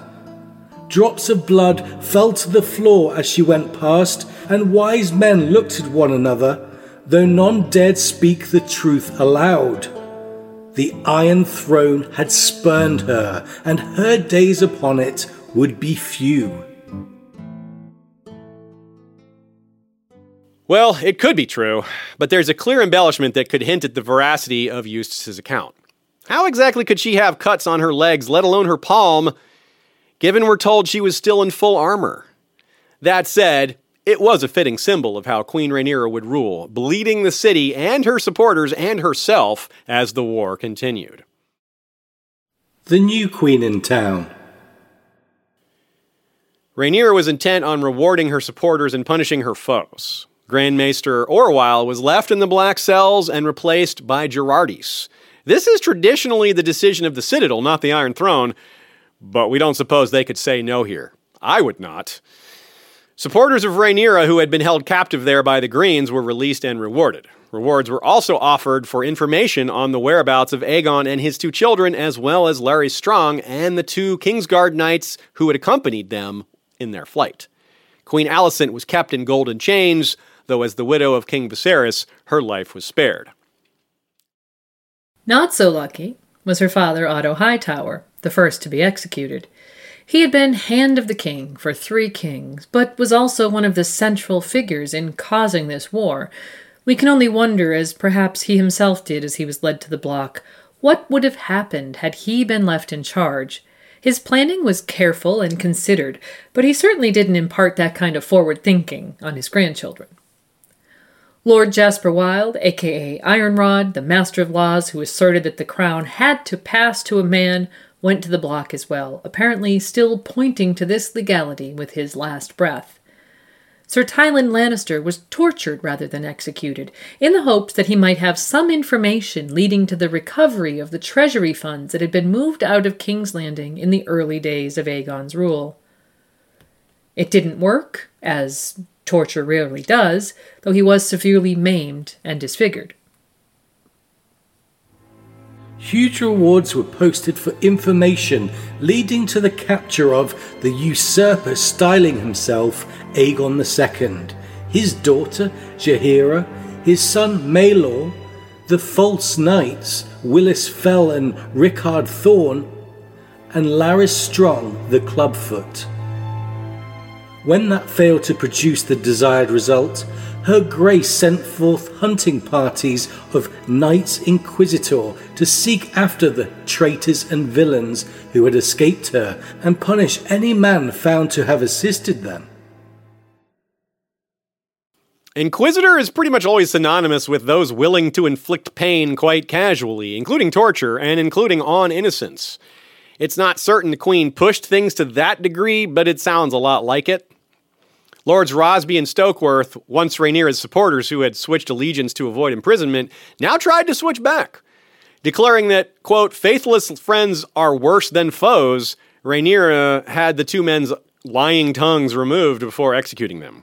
Nowhere did the triumphant queen show an ounce of the mercy that her famous ancestor Jaehaerys I had shown in the wake of the brief civil war that preceded his reign, and the extra cruelty thrown in was likely seen by many as excessive.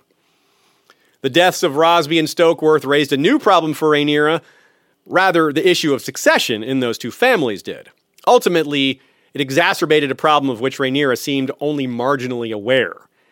When her husband Prince Daemon recommended that the daughters of the two executed lords be given in marriage to the two new dragon riders, Hugh and Ulf, along with the lands, castles, and titles of Rosby and Stokeworth, Rhaenyra instead took the advice of her hand, Corlys Velaryon. The Sea Snake pointed out that both Rosby and Stokeworth also left sons, and while Rhaenyra's inheritance in favor of her brother Aegon had been specified by her father before his death, the same could not be said of the Rosby and Stokeworth daughters.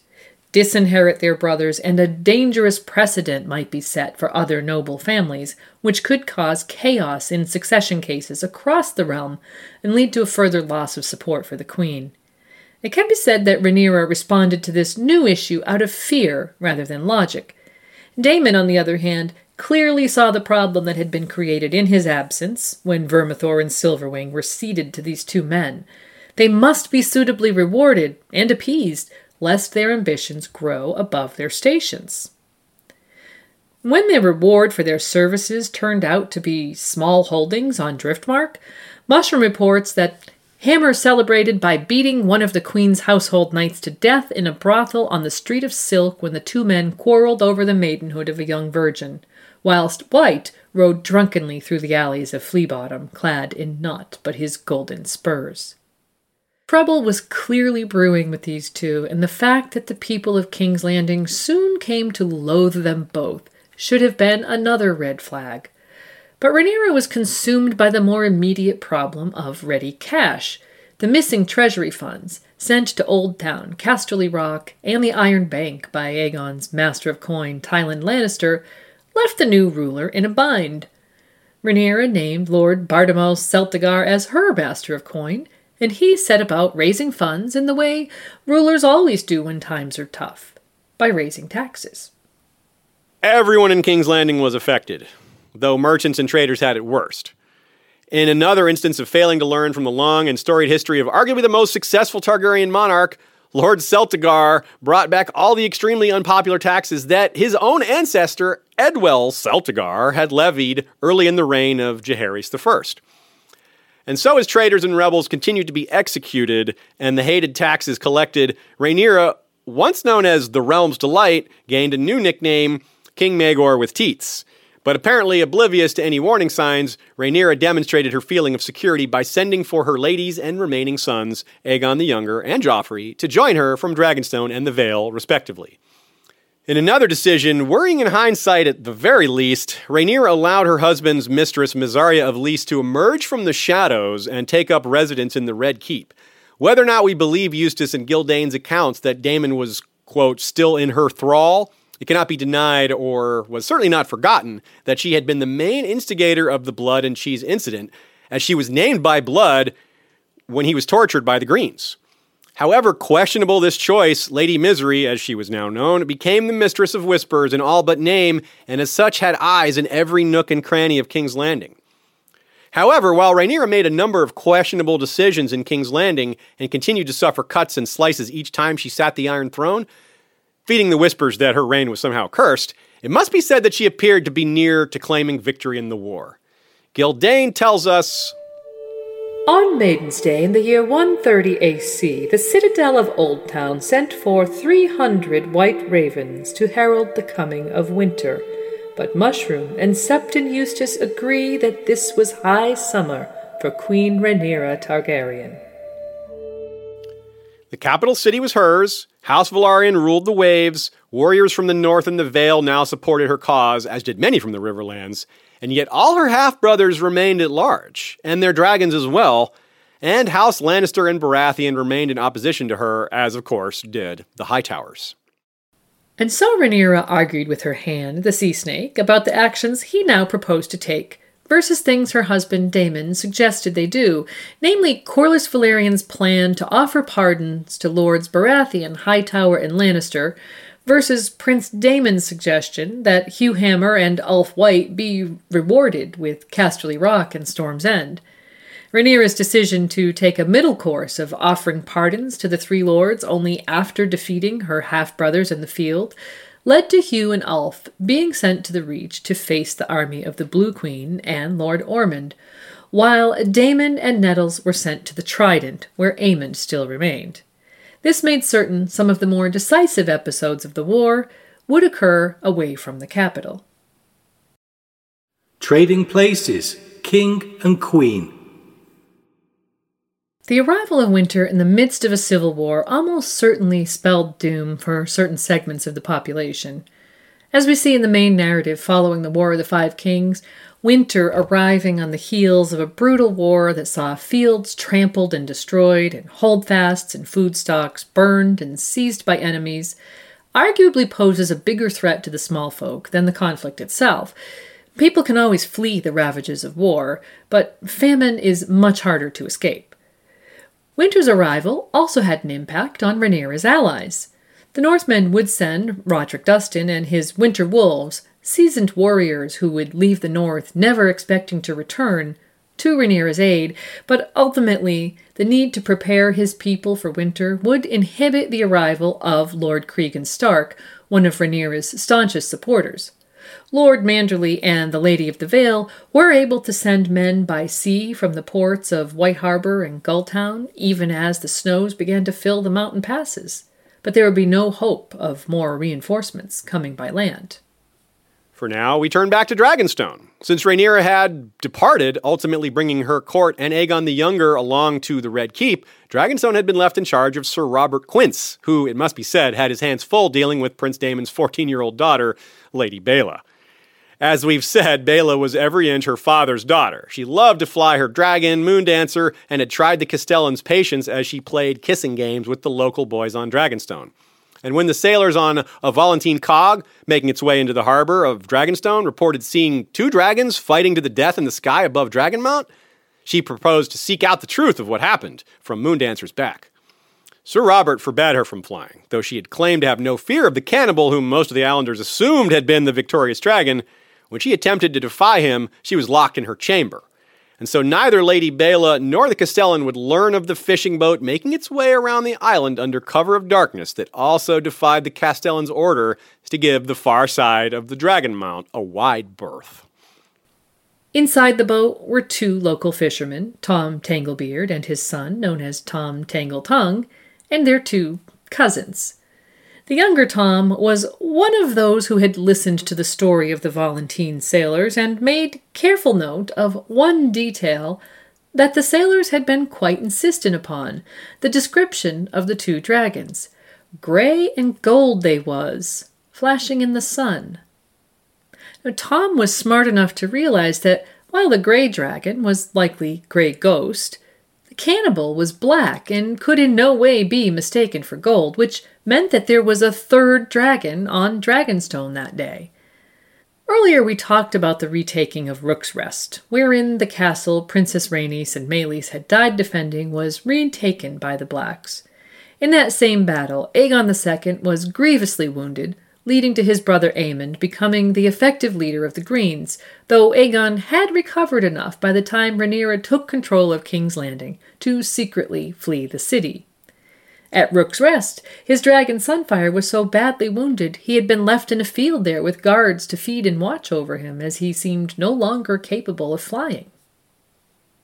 When Lord Wallace Mooton tried to slay the wounded Sunfire, only to be slain himself along with 60 or more of his men, Sunfire, like her rider, had disappeared. But as far as anyone who paid close attention to the Volantene sailor's story knew, there was no other golden dragon in Westeros besides Sunfire. And as fate would have it, one of the so-called cousins of Tom Tangletongue was Sir Marston Waters, a minor local knight who had achieved a position in Aegon the Elder's retinue.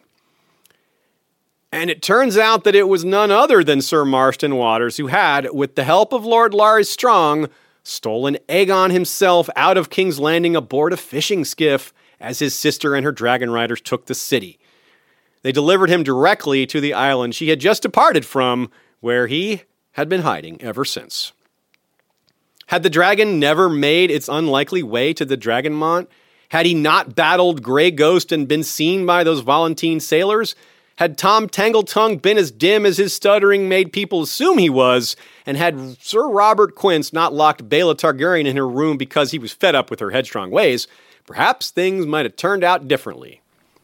But, as it happened, the 4th man in the fishing boat that no one saw was none other than Aegon the Elder, and the dragon, of course, was his own Sunfire. The reunion of these 2 would lead to a new plot, taking root at the heart of Rhaenyra's territory. While Aegon and Sunfire hid and recovered together on the far side of the Dragonmount, Marston and the 2 Toms would seek out men in Rhaenyra's garrison who could be bought. High summer for Rhaenyra was in full swing, but so many enemies remained, and many, like these, she wasn't even aware of. And so things stood in the Crownlands as the year 130 and the season of battles approached its midway point. Aegon and Rhaenyra had effectively swapped places, though she didn't know it yet, and her half-brother was simply biding his time at the one place Rhaenyra thought of as safe, as her home.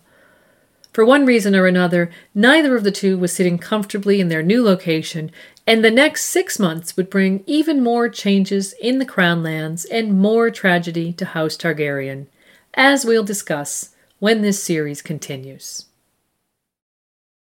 Quite a few notable names fell in this episode. Sir Otto Hightower, Lord Jasper Wilde, a.k.a. Ironrod, many lords of the Reach and Crownlands, a few elsewhere, Steffon Darklyn, Lord Commander of the Queensguard, Prince Jacaerys Velaryon, of course, heir to the Iron Throne. 2 more dragons died, Stormcloud and Vermax. There are failed dragon riders, too. Last but not least, all the sailors and soldiers and camp followers and innocents in regions that felt the pain of war. Many survivors would never be the same again, perhaps envying the dead. Aegon the Younger is perhaps the most famous example, and his brother Viserys was captured and presumed dead as well. Beyond lives lost and traumatized, there was a huge amount of ships sunk, and perhaps no house lost more wealth than the Velaryons. Entering the dance, they were one of the biggest non-great houses in Westeros, but their star will begin to fade afterwards, and this loss of wealth is probably the prime reason why. A lot of this is to be expected. It is a civil war, after all, and while there's nothing much civil about it, death and devastation are usually the norm in such a case. But so much of it could have been avoided. We've used quite a few chess metaphors over the course of our analysis of this dance. They're apt in more ways than one. George is an expert chess player, so it feels natural to lean into the references, but more generally, chess is a strategy game that inherently lends itself to warfare analogies. In mid-130, as the Blacks and the Greens pass the first anniversary of their hostilities, things are at a stalemate. The main combatants are all still alive, but many of their literal and figurative offspring, by which we mean their dragons, have been killed. We can attribute this to a lot of poor decision-making by the principals, which, in truth, is how one gets to a stalemate in chess. A series of choices by both players that are at best conservative and at worst flat-out bad lead to an unwinnable game. Prior to this episode, Aegon II kicked it off with poor choices and fired his grandfather Sir Otto his hand, who was probably making good choices. He certainly made better choices than his replacements, Sir Criston and Prince Aemond, who nearly got their own king killed in the first battle they planned after taking over. Then the protector of the realm, protector in quotes, and his partner left the capital and most of the royal family almost entirely unprotected. The chess equivalent of moving your king out into the open while moving all your best pieces away from it. Trading King's Landing for Harrenhal is a Pyrrhic victory of sorts, just as the Gullet and Rook's Rest were victories that had terrible consequences for the victors. Lord Ormond Hightower showed some solid abilities, but that said, he only realized his own strength after his enemies attacked him. So, in turn, while he was underconfident, his enemies may have been overconfident. We saw Jacaerys make a rash plan to attack King's Landing, only prevented by the attack of the fleet of the Three Daughters. Even Lord Corlys, a very skilled commander and leader, approved of Jace's ill-advised plan. So the virus of bad decisions was infecting even those who typically act with wisdom. Lord Wallace Mouton similarly underestimated what it meant to go up against a dragon, even an injured one, and it cost his life. George R. R. Martin also showed us the pointlessness and circular nature of civil war that we highlighted in our portions called Trading Places. Aemon and Daemon swapped Harrenhal for King's Landing, and Aegon II and Rhaenyra swapped Dragonstone for King's Landing. Neither side seemed to concern itself much with the fate of the common folk. Seeing all this back and forth with no real progress, only more destruction, more ego, more pride, must have been disheartening. Again, we're reminded of this succinct but powerful and widely applicable quote from Varys. Why is it always the innocents who suffer most when you high lords play your Game of Thrones? Though it's a different conversation, Cersei seems to provide a harsh but true answer. When you play the Game of Thrones, you win or you die. There is no middle ground. Thanks so much for joining us today. We hope you've enjoyed this latest installment in our joint production on the Dance of the Dragons. And now it's time for us to give credit where credit is due. Thanks so much to Ashea and Yolkboy, who are the producers of this episode, both video and audio formats. You guys are the best. Thanks to Kevin MacLeod and Kai Engel for allowing us to use their music in our production. Michael Klarfeld, a.k.a. the man behind Claridox.de, the man behind the maps. Check out his site. Show him some love. Also thanks to Joey Townsend and Jesse Kowal, the History of Westeros intro and outro music composers. And as always, George R. Martin for including so very much rich, detailed history in his creations. And finally, we'll close by giving thanks to our patrons. Radio Westeros Castle Steel patrons: AJ, Aegon VI, Alex, Amanda, Ando, Oakenfist, Nessie the Questing Beast, Arion, Biloba, Brian, Camille, Charitable Rereadings, Chris, Christopher, Christian, Christine, Maddie and Jessica, Clarissa, Clay, Convenience or Death, Sir Archibald Cadigan, Crimson Kate, Dag Blabla, Dan the Good, Dan S., Dimitri B., Dennis, Direwolf, Dutch, Defender of the Berm, Eric, Emily of the Eyrie, Ezra, Felix, Jeffrey, Sir Gladworth, Greg, History of Westeros, hey, Eden, Ingvild, Iowan Longbeard the Well-Read Wine Gobbler from Ultima Thule, Archmaester Kobe of the Higher Mysteries, Jamie the Joint Slayer, Brendan Beefish, Jigsaw, Goldie Juke, Jim McGeehan of Wars and Politics of Ice and Fire, Vesivus, Joseph, John Ares, Rider of the Ice Dragon, Cenarion, the White Storm, Judson, Catherine, Lady Kelly, Mistress of the Old Bay of Crabs, Brash Candy, Kevin, Tree Girl, Sir Galahoo of what? Knight of the Laughing Tree, Lauren, Liam, Lord Young of the Ghostwoods, Monaro, Geek TV, Maria, a cohort of Matts, Matt A, Matt C, Matt K, Matt L, first of his name, and Matt L, second of his name, Lady Beatrix of House Grey, Melinda, Maester Mary, Michael M, Patrick, Peter Pebble, PJ, Paul H, Paul B, Rachel, Richard, Sam, Scott Greenseer, Scott, Sebastian, Sir Daniel the Sneaky Russian, Sir Swift, Shari, Sophia, Soren, Spentrails, that shiny bastard, Steve, Tanner, Terry, Sir Terrence, Knight of the Cedars, Hema Helminth, the Sellsword Sentinel, Virginie, Kuwaran Halfhand, Whitney, Woodside for Life, Yvonne, and Zainab.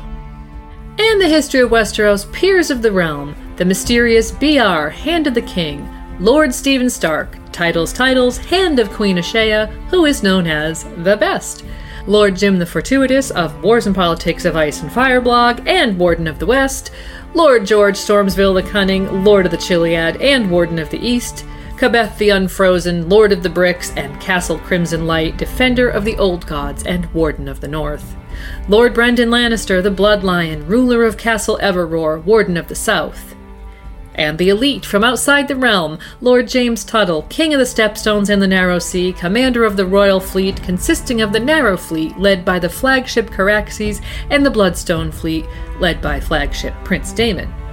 Jenny the Just, captain of the ghost ship Liberty, which vanished in the Shivering Sea over a century ago, but has recently been sighted near Volantis, if the tales can be believed.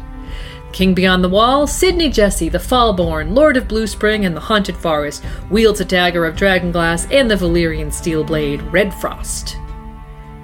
And the White Walkers, Araya Flint of the Mountain Flints, captured by the Weeper, only to be raised in the Valley of the Milkwater, Blue Eyes and Golden Memories. Alexander Greyblood, first of the First Men, now crowned in ice, called Silence Bringer, Woodblinder, and the Snow of Night, wielder of the ice-forged greatsword, Pale Frost. The lords and ladies in their castles, Lady Direliz of Castle Naki, the Alpha Patron, Lord Dan of the Red Mountains and Castle Great Bell, Breaker of the Second Stone, Gregor the Toasty, Lord of the Breadfort, Ashlyn Winter, the Hawk's-Eye, Lady of Castle Skyfall, the Lord of the Halls of Castle Hillcrest, wielder of the Valyrian steel machete, Everglazed, Lord Bemmy Snugglebunny, Guardian Ranger of the Hidden 100-Acre Weirwood, dual wielder of Valyrian short swords, Glorious Morning and Little Light Whis, Sharpshooter of the Weirwood and Ironwood Laminated Longbow, Todd von Oben. When you fear things cannot get worse, Snugglebunny enters the fray. The Bastard of the Wolfswood, first Forester of the Old Gods, sworn to House Iron Weirwood, listen for the silence. Casey Stark of House Acres, Lady Dillsdale, the Star Spear of Crescent Hill, mistress of the Dornish Marches. Peter Rivers, the Pale Dragon and heir to Bloodraven. Lady Carlin Carey of Castle Stonesharp, whose horse is shod in Valyrian steel. Lady Ryder of the Rising Hills. Lady Mora of House Stark, Arch-Mistress of Apothecaries and Woods Witch. Her castle features weirwood doors with painted moons. The King's Justice, Sir Troy the Steady, wielder of the Valyrian steel blade Fate. The Queen's High Council, Rebea Stareyes, Lady of the Waves and Mistress of Ships, Captain of the Iron Shadowcat. In the shadows we bear our claws. Grand Archmaester Rennie, whose rod and ring and mask are quartz crystal, wielder of the Valyrian steel pen, Fire and Ink. Lady Tracy the Ascendant, ruler of the Cloudkeep, Master of Laws. The Purple Lord, Leo Anansi, Master of Whispers. The Kingsguard, Lord Commander Namian of House Darkland, the Night Slayer, Valyrian Sword, Onyx Abyss. Sir Dean the White, Knight of the Black Star. Gregor Snow, called Snowbear, a bastard of Winterfell. Vaughn of House Forster, sigil is mailed fist with extended forefinger and pinky on light blue field. Visenya, let us hold dark sister once. Sir Bateman the Dark Knight. Sir Roland de Stark, gunslinger knight of the Winter Kings, back from a 20-year ranging to the lands of always winter to protect my king Aziz. The Queen's Guard, Lord Captain Commander Haema Helminth, the Sellsword Sentinel, Sir Rambo, Knight of House Gannon, First Blood, Amber the Adamant, Knight of the Mist and Mother of Squids, the Wintry Wolverine, we finish what you begin, Nora Nico, Archmaester Vena, whose ring, rod, and mask are made of steel, not pudding, and the Beard Guard, Lord Commander George the Golden, Lady Rita of the Coppermane, the Unbound, Dance the Fervor, Sir Jeff, Warden of the AC, wielder of Triad, the multifaceted Beard of Platinum, red and brown, stay frosty. Lord Commander Richard the Ligerheart, wielder of Barry's Anklebreaker, a flail with blue and silver Valyrian steel spikes, motto, go blue. First Builder, Maegor Snow, also known as Maegor the Cool, the Fire in the Snow. First Ranger Liam, also known as Sir Waiting on a Nickname. And First Steward Sir Jurian of the Torrentine, called Palewind. We'll see you all soon with new episodes of Radio Westeros and History of Westeros. Thanks again for joining us. Valar Rereadus. Bye for now.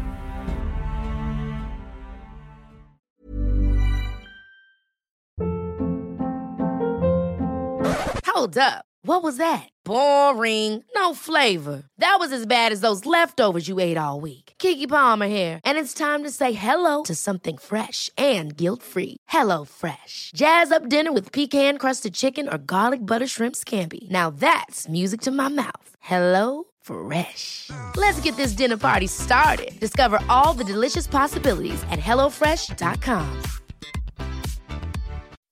When you make decisions for your company, you look for the no-brainers. If you have a lot of mailing to do, Stamps.com is the ultimate no-brainer. Use the Stamps.com mobile app to mail everything you need to keep your business running with up to 89% off USPS and UPS. Make the same no-brainer decision as over 1 million other businesses with Stamps.com. Use code PROGRAM for a special offer. That's Stamps.com, code PROGRAM.